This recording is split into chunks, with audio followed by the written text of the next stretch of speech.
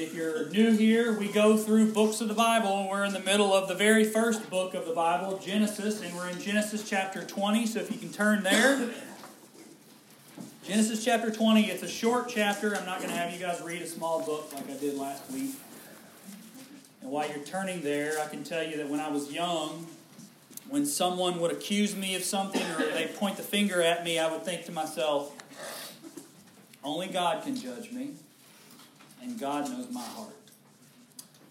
And as I grow older and I start becoming familiar with my sin, I still know those two things to be true. Only God can judge me, and only God knows my heart. But I don't find as much relief in it anymore.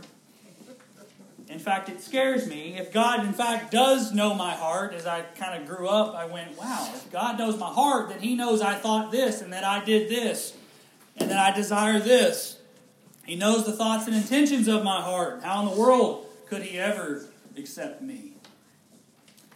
If I had to boil down the difference between a believer in Jesus Christ and an unbeliever, it would be this. The unbeliever thinks that their real problems are out there and that the solution is somewhere within themselves. And the Christian thinks that their real problems are in here and that the solution is outside themselves in Jesus Christ. God knows what's in our hearts, and that's the problem. Here's the gospel this morning. I define it every week. Wow, that is old school. Okay. Because of our sin, we're corrupt from the inside out. We don't naturally see our depravity, but God does. Therefore, in order to bring life and to make us acceptable to a holy God, Christ changes us from the inside out. Praise God today, I am not the person who I once was. And I boast in Jesus. Our passage this morning, we're going to see God knows everything that goes on in the human heart. Nothing gets by God. He created the heart. He sustains the heart. He's sovereign over the heart. He knows everything that's going on in that little ticker of yours. Every will, every thought. And that should give us a little healthy dose of fear. And so if you'll stand for the reading of God's Word, we're going to read out of Genesis chapter 20. If you don't have a Bible, that's okay. Just listen. And Moses writes, From there Abraham journeyed toward the territory of the Negev and lived between Kadesh and Shur, and he sojourned in Gerar. And Abraham said of Sarah his wife, She is my sister. And Abimelech king of Gerar sent and took Sarah. And God came to Abimelech in a dream by night and said to him, Behold, you are a dead man because of the woman whom you have taken, for she is a man's wife. Now Abimelech had not approached her, so he said, Lord, will you kill an innocent people? Did he not himself say to me, She is my sister? And she herself said, He is my brother. In the integrity of my heart and the innocence of my hands I have done this. Then God said to him in the dream, Yes, I know that you have done this in the integrity of your heart, and it was I who kept you from sinning against me. Therefore I did not let you touch her. Now then, return the man's wife, for he is a prophet, so that he will pray for you, and you shall live. But if you do not return her, know that you shall surely die, you and all who are yours. So Abimelech rose early in the morning and called all his servants and told all these things, and the men were very much afraid. Then Abimelech called Abraham and said to him, What have you done to us, and how have I sinned against you, that you have brought on me and my kingdom a great sin? You have done to me things that I had not to be done. And Abimelech said to Abraham, What did you see that you did this thing? And Abraham said, I did it because I thought there is no fear of God at all in this place, and they will kill me because of my wife. Besides, she is indeed my sister and the daughter of my father, though not the daughter of my mother, and she became my wife. And when God caused when God caused me to wander from my father's house, I said to her, This is the kindness you must do to me. At every place to which we come, say of me, He is my brother. Then Abimelech took sheep and oxen, male servants and female servants, and gave them to Abraham, and returned Sarah his wife to him. And Abimelech said, Behold, my land is before you. Dwell where it pleases you. To Sarah he said, Behold, I have given your brother 1,000 pieces of silver. It is a sign of your innocence in the eyes of all who are with you, and before everyone you are vindicated. Then Abraham prayed to God, and God healed Abimelech, and also healed his wife and female slaves, so that they bore children. For the Lord had closed all the wombs of the house of Abimelech because of Sarah, Abram's wife. Let's pray. Father, thank you for your word. Thank you for revealing yourself to us. Even in seemingly unique stories such as this, Father, we know that there is rich treasure, that this is truth, and that it is profitable for our souls. Father, this morning I pray that you would reveal yourself to us, show us your mighty hand and how you are sovereign over all things, including the human heart. Father, let us tremble in fear at your glory, and Father, let our hearts melt at the abundant love you've shown us in Jesus Christ. Father, we want to worship you this morning because of your word. Help us to do that this morning by your Spirit. And all these things we ask in your precious Son's name. Amen.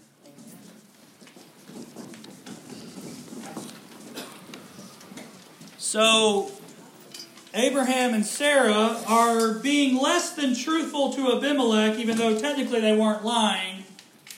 Sarah technically is Abraham's half-sister. It's a half-lie. And when Abimelech finds out that Sarah is married, he freaks out because judgment is about to come down on his house. God lets him know. And as you would think, Abimelech is frightened and wants to do right and wants to make up for the wrong that he's seemingly unknowingly done.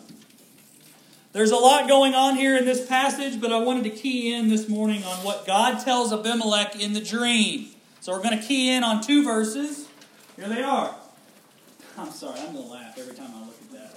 Then God said to him in the dream, "Yes, I know that you have done this in the integrity of your heart, and it was I who kept you from sinning against me.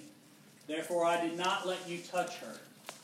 Now then, return the man's wife, for he is a prophet, so that he will pray for you, and you shall live. But if you do not return her, know that you shall surely die, you and all who are yours." So we learn a lot about how God deals with human beings in this verse. God is orchestrating these events from on high. God's in control. God's in the cockpit, and nothing is hidden from God. Here's the summary. If I had to find 3 points, and I don't do this, y'all know very often it's very cliche to find 3, but I actually found 3 this time. Here they are. God searches our hearts. God is sovereign over our hearts. God opens hearts and reveals the path to righteousness. Most of you, when you walk through that door, or I'm waiting for you at the top on the deck like I usually do, and heckling you. By the way, I'm going to stop saying, "Hey, what's the word?" Because a lot of y'all look at me and you're like, I don't know how to respond to that. Jonah is always frightened when I say that. It's like, this must be a southern thing. I'm going back to Minnesota. Most of you, when you walk through that door, I can tell whether you want to be here or not. Most of you, when you're walking up that long hill, I can tell what kind of weekend you had. I can tell if you got enough sleep. I can tell if the dogs won. Franklin, it's tricky because the Yellow Jackets always lose, but he's usually smiling though. I can tell all of that by the time you walk up the hill, by your face. You don't hide it that well. You don't. People are generally not good at masking what's on their hearts. They're not. You may not wear your heart on your sleeve, but if you're a human being, to some degree, you wear your heart on your sleeve. But the way that God sees our heart is fundamentally different. We can put on our best face, we can put on the biggest smile, we can have everyone fooled, we can even have ourselves fooled, but God knows our hearts better than we do. That's actually why He wrote the Bible, because He knows what you need more than you do. Now here's Psalm 139. "O Lord, you've searched me and known me. You know when I sit down and when I rise up. You discern my thoughts from afar. You search out my path and my lying down and are acquainted with all my ways." Good call. "Even before a word is on my tongue, behold, O Lord, you know it altogether. You hem me in, behind and before, and lay your hand upon me. Such knowledge is too wonderful for me. It is high, I cannot attain it." We cannot possibly fathom how much God knows about us. before a word comes out of my mouth, before a thought is even taking place in my head. God knows it, and He knows it completely. And we can see that in this verse, God is the great searcher of hearts. After all, He made them. He knows what Abimelech did. He knows why he did it. He even knows at which point Abraham's heart indulges in sin. That's the level of knowledge God has. He made Abimelech. He's sustaining Abimelech. Abimelech doesn't need to explain anything to God. God doesn't need a police report about what happened. He was there. He knows it. He saw it better than anyone. The problem, though, is that typically we are not the best judges of what's in our hearts. Like Abimelech, sometimes we can be headed straight for sin and not know it. Sinners usually think more highly of themselves than we ought. In other words, we generally see the sin in someone else's heart a lot better than we see the sin in our own heart. We're self-deceived people. We need God to show us how things really are. And that's why God speaks to us in His Word. Here's a way of looking at it right here. The closer we come to the heart of God, the more we understand about our own hearts. Self-knowledge begins with knowledge of God. When I meditate on the goodness of God, the mercy of God, the faithfulness of God, God shines a great big spotlight on my sin. So that as I'm reading God's Word and I'm reading about the love of Jesus, and I come back every day to the justice of God, I start becoming more sensitive to my sin. I start seeing where I've fallen short. The Spirit starts convicting me of where I'm not giving glory to God, so that when I read the Bible and as I walk in the Christian life and as I'm walking in grace, the more I come of knowledge of God, the more I come to have more understanding about who Abi is. And I'll tell you this, I'm still learning who Abi Todd is. But I know a lot more than I did. Today, I know so much more about myself because I know so much more about the living God who made me and saved me. Today, we have self-help books. We have books that teach us about meditation. We have therapy books. You can go to counseling. All those things are good, most of them. But if we don't know the living God, we have no idea who we are, why we are, or where we're going. God is the great searcher of hearts. When I read the Bible, here's what He shows me. The Spirit searches my hearts. By His Word and His Spirit, God shows me where I'm insecure, where I'm fearful, where I'm prideful, and what I really love. And I'm blind to all those things if I'm just living in the world. Abimelech has no idea what's taking place there unless God says, "Hey, buddy, wake up. Let me tell you what's really going on. She's only a half-sister." But God cares who I really am. God cares who Abimelech really is. God cares what's really going on in our hearts. Number 2, God is sovereign over our hearts. Verse 6. It was I, God says. It was I who kept you from sinning against me. Therefore I did not let you touch her. God doesn't just know what's in our hearts. God's sovereign over our hearts. He created our hearts and He controls, in some sense, our hearts. He controls precisely our desires, our thoughts, our actions. Check this verse out in Proverbs 21. The king's heart is a stream of water in the hand of the Lord. He turns it wherever He will. Every way of a man is right in his own eyes, but the Lord weighs the heart. That means God, while not being the author of sin, even back when I was lost, even back when I was in darkness, even before I even had it in my head to listen to the gospel, God was controlling my life. God let me come to see the light. He was there when I met Kelly. It's because of Him I fell in love with Kelly. It's because of Him I fell in love with the gospel. It's because of Him I decided to even move to a place called Covington, Georgia, which I'd never even heard of. Every single step of my life is because God was controlling all of it, turning where He wills. And I look back and I go, oh wow, God was doing that. God even knows when I'm about to sin. Like this week when I came home and I went, Kelly put another diaper in the bath, in the trash, which I hate. I went, babe, you put another diaper in the trash? Didn't hear anything. I went, babe? Yeah. I exercised restraint. Now, if she were here right now, she'd be like, yeah, let me tell you a few times I exercised restraint. And God was sovereign over both. God saw that welling up. I don't want to come home and put my stuff down and get the trash. I don't want to do it. Sin just festering in my heart. And God says, no further. Shut up and take it out. Sorry, can I say shut up? So every good deed, every moment of self-restraint, everything I've ever done that's pleasing to God is because of God. I'm a Christian today because God decided to save me. He decided to set me where I was. He decided I would live where I was. He decided that my parents would be who they were. He decided I would be in the church that I was. He decided that what kind of an attitude I would have the day that I would actually hear the gospel. He decided who would preach the gospel. He decided how I would hear it. He decided that I would believe it. He decided I would come forth. And today He is still deciding how I would be molded in the shape of Jesus. Now, was it I who freely chose to believe in the gospel? Of course. The longer I go walking in grace, I realize that when I was in sin, I was never quite as free as I thought I was. And today, because I'm in Christ, I'm freer than I ever thought I would be. God is sovereign over everything, including the human heart. Number 3, God opens hearts and shows us the path to righteousness. Verse 7. Now then, return the man's wife. This is God speaking to Abimelech. For he is a prophet, Abraham, so that he will pray for you and you shall live. But if you do not return her, know that you shall surely die, you and all who are yours. Imagine hearing that from God. God doesn't just leave Abimelech on his own.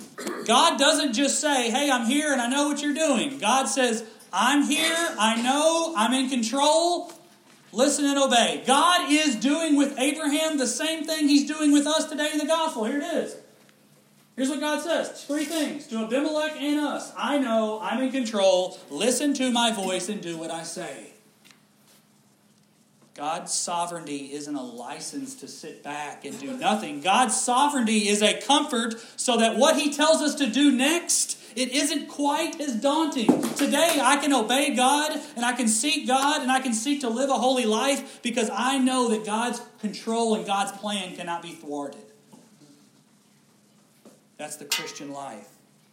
Abimelech will not fail to do what God has commanded him to do because God just told him that what he's done and that it's because of God that he hasn't sinned already. It's because of God and God alone that we are being saved. It's because of God and God alone that we are being sanctified today. When I was 10 years this year, I was driving, it was actually in the wintertime. I was going to work. Scott, I was driving to Ragu.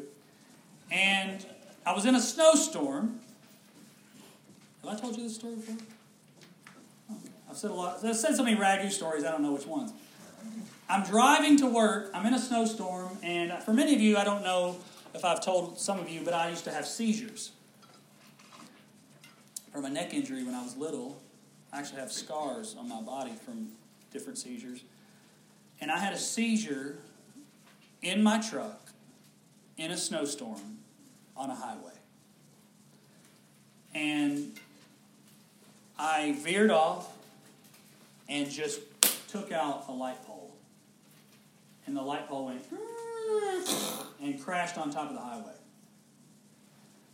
And if you've ever had a seizure before, when you in the middle of a seizure, you have no idea what you're doing. But when you wake up from a seizure, you have no idea where you are. And so I just woke up, and there's a guy getting me out of the truck. And I look back, and for miles and miles, there's cars honking and like lights in this snowstorm. And I'm coming to, and I'm like, did I do that? He's like, yeah, you did that. Come on. So I just get up and drive to work. Wasn't even thinking. Just went, okay, hey, thanks, man. All right, just went to work. Well, you can't do that, as I found out. The truck is in my dad's name, who happens to be Abby Todd, too. So they go to his work. And they say, hey, were you in a wreck today? Dad's like, no. Are you sure? Dad's like, no, I would have remembered. I wasn't in a wreck. well, your name's Abby Todd, too, unless there's another Abby Todd. And Dad goes, actually, there is another Abby Todd. And say, where's he at? Oh, he's over at Ragu. He's like, all right, well, we're going to go take him. And he's like, well, hold on, what do you do? He's like, he fled the scene. We're actually going to arrest him. He's like, no, hold on. And my dad, I guess in a very dad moment, Dad interceded for me and said, guys, my son is a good son. He's a good boy. He's stupid. But he's a good kid. He's got a good heart. Scare him, confront him, make him pay it, whatever. Don't send him to jail. He's a good kid. He has a good heart. He played the seminary card, Dad did. And so they got there in Ragu and called me and they said, son, did you flee a scene today? And I said, well, I didn't flee a scene. I mean, I left a huge wreck. Oh, wait, that was against the law, wasn't it? And I remember the old cop, he looked at me and said, you're a good kid. So I'm going to get all your information and I'm not going to put you in cuffs today. And I went, wow, well, thanks. And I think that's what it's like when we stand before the judge and God sees all the stupid things we've done. All the sin, all the past transgressions, every thought, every desire. And then Jesus stands and says, hold on. I've paid for all that. They're stupid. They're sheep, but they're my sheep. And I gave them a new heart. So that now you can go and they're yours. And so when we come to Jesus and we believe in Jesus, it's not take us as we are, because we can't be taken as we are. God sees how black and corrupt we are from the inside out. And Jesus says, I've got to change you from the inside out. I'm going to give you my Holy Spirit and I'm going to make you a new thing. This morning I want to challenge you all. If you've ever done a good, noble, benevolent, genuine thing this week, if you go out this week and you do something good, it's because of the living God. Every good and perfect gift, every good and perfect decision, every good and perfect act that you've ever taken care of, anytime you hold your tongue when you could have said something, anytime you serve your spouse this week, anytime you say a prayer, anytime you read the Word, anytime you have right thoughts about God, anytime you serve others and not yourself, know that not 1 second of obedience could come without God's grace. God is sovereign over your heart, even when He knew everything that was in it. And He says, if you believe in my Son, I'm going to change it. Because just like Abimelech, God's going to say, it was I who kept you from sinning. It was I who kept you from being anxious and worrisome this week. It was I who sustained you when you didn't know if you were going to have a job. It was I who sustained you when you didn't know if you could have put food on your table. It was I who sustained you and gave you faith. It was I who gave you the obedience. It was me and not you. Believe in me and not yourself. That is the gospel. We don't go home after a hard day dealing with hard people, giving ourselves a pat on the back before we give Jesus all the glory. And that's what faith is. This morning, we put faith in the mediator who stopped and said, I will change them. I will wipe their debt clean. I will do it all because they couldn't, and I will call them children of God. That's what our faith is this morning. That's the gospel, and I invite you to believe it. Let's pray. Father, we are like Abimelech. We've done noble things. Many of us are people of integrity, but we're still blind to sin. We still need you to show us where we're going. Father, you are the great searcher of hearts. You are sovereign over our hearts. Everything we've ever done that is noble and praiseworthy is because of you, and that's why we're listening to you still today. Father, thank you for not being silent. Thank you for showing us our sin and our need for Jesus. And thank you for giving us a Savior in Christ. In His name and not our own. Amen.